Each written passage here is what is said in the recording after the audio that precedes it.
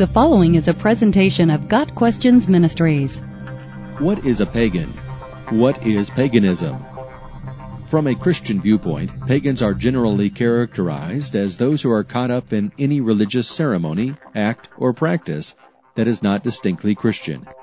Correspondingly, Jews and Muslims also use the term pagans to describe those outside their religion. Others define the term paganism as any religion outside of Buddhism, Hinduism, Judaism, and Christianity, whereas some argue that a pagan is anyone with no religion at all. Paganism comes from a Latin word paganus, which means country dweller, and can refer to polytheism or the worship of more than one god, such as in ancient Rome.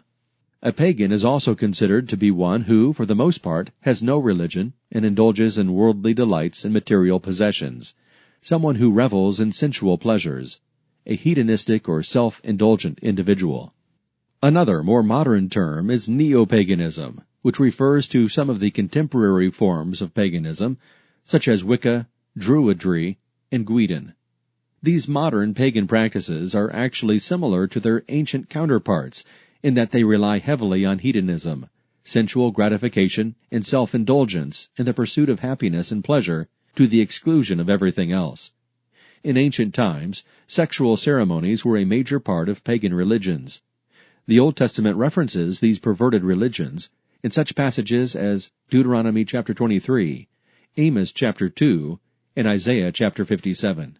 Though they are numerous and varied in their practices and beliefs, pagans do hold to some similar beliefs. For example, the physical world is a good place, one to be taken pleasure in by everyone. Everyone is considered to be part of this Mother Earth. Divinity reveals itself in every facet of the world. Every being, man and animal, is a derivative of the divine. As such, all are gods and goddesses. Most pagan religions do not have gurus or messiahs. Doctrine is superseded by one's own responsibility.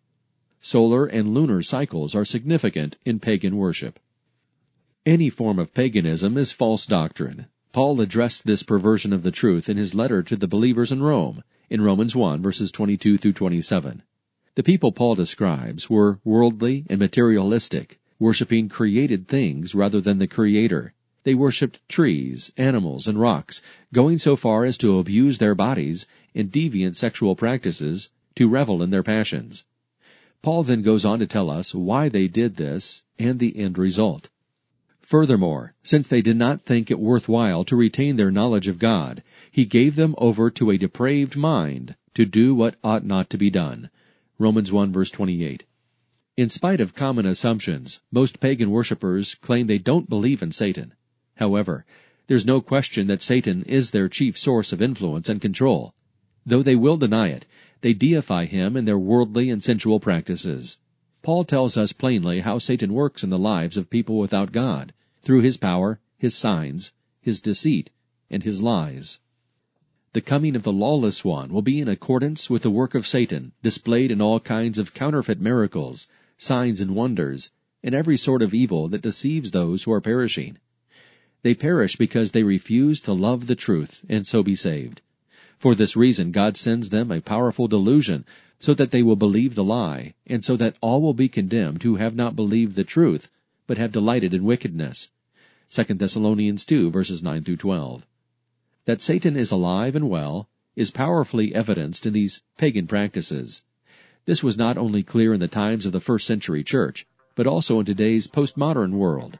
To the faithful believers who know the Lord, pagan worship is what it appears to be, the power and deceit of the prince of this world, Satan, who prowls around like a roaring lion, looking for someone to devour, 1 Peter 5, verse 8. As such, paganism should be avoided. Got Questions Ministry seeks to glorify the Lord Jesus Christ by providing biblical answers to today's questions. Online at gotquestions.org.